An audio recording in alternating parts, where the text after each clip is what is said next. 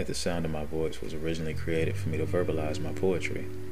Initially, when I first began writing, it was a way for me to escape. To use words to create a different outcome when whatever was happening in my life wasn't what I wanted it to be.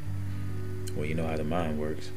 Once your imagination starts to run, if you let it run long enough, you might end up somewhere new.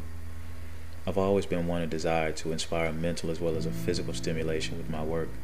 With this platform, I want to introduce the most seductively, prolifically diverse, widest array of poetry and scripted stories that will arouse the audience's intellect and hopefully provide a newness in their perspectives.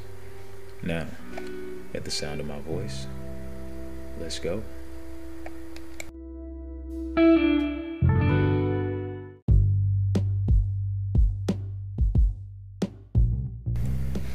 Getting to know a side of you that was once introduced. Inside of a dream sequence where we both could see the dynamics of what pleasure beyond measure would be.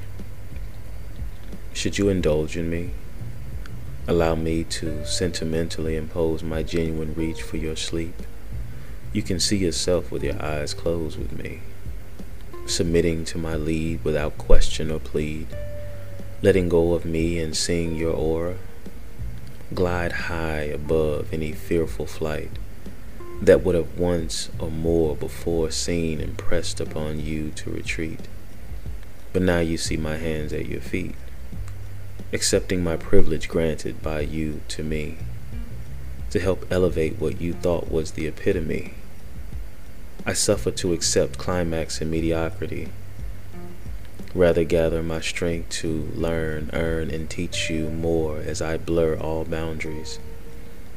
I fear not that the task may be completed, for my sight is for what your mind and body can achieve afterwards, after the mere thought of me. Can you see me?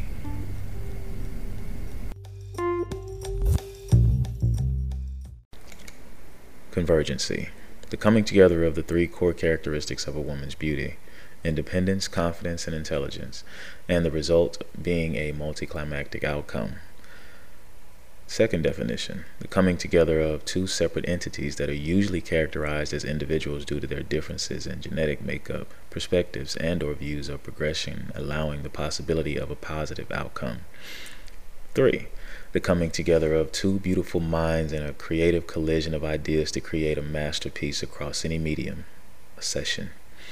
4. Simultaneous climax with someone, whether mental or physical, that infuses a powerful connection.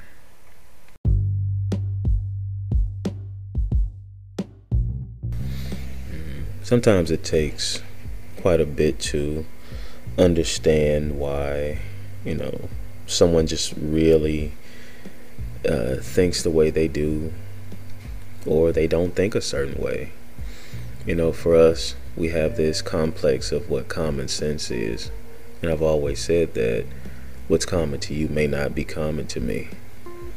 And especially when it comes to getting to know a person and then accepting them for that, we forget sometimes that as we accept that person, we forget that we ourselves need to get to a space where we can fully receive them and respect what we're hoping to be able to receive. Our appetites are very different most of the time. Even a person with an immense sex drive can in some ways regress, or maybe that's not the word for it, maybe digress in a way as to where it's not necessarily as warranted as it once was in the past. I think the biggest thing we have to offer anyone, including ourselves, is just remaining open to getting to know a person, learning a person as an individual, and understanding what you need to do yourself to be able to receive that person fully, whether the lack thereof or the abundance of. It's a constant work at it. It's a constant process. And we like to set these standards of what we think is, enough of something. And we work a whole lot more on that than we do on understanding the dynamics of why either exists. Of course, no one wants to think that deeply when you're in the mood and you're honestly trying to either mount or be mounted. But at the end of the day, your hope when you are dealing with someone or you're in a relationship with someone is that the experience is enjoyable. Nothing's forced. Both of you are satisfied, and both of you are in a space as to where you can fully accept what came before, what comes during, hopefully both of you, and what comes afterwards. And as the piece ends, it says, I'm hoping that when I'm not there, basically, you think of me, whatever impression I left upon you. And accepting the mediocrity doesn't mean that I'm just going to accept bad sex, because honestly, to me, bad sex is when the person gives little to no effort. Because I think when I know for a fact for myself, if a person is trying and putting forth their best efforts, that's something we can learn and grow together. And how much of it is a stroke to a man's ego when he can help a woman find herself for herself first, and then be able to enjoy this newfound self that she does find. Just make sure as a man you own your shit, so that way when she finds herself, you're strong enough to hold on.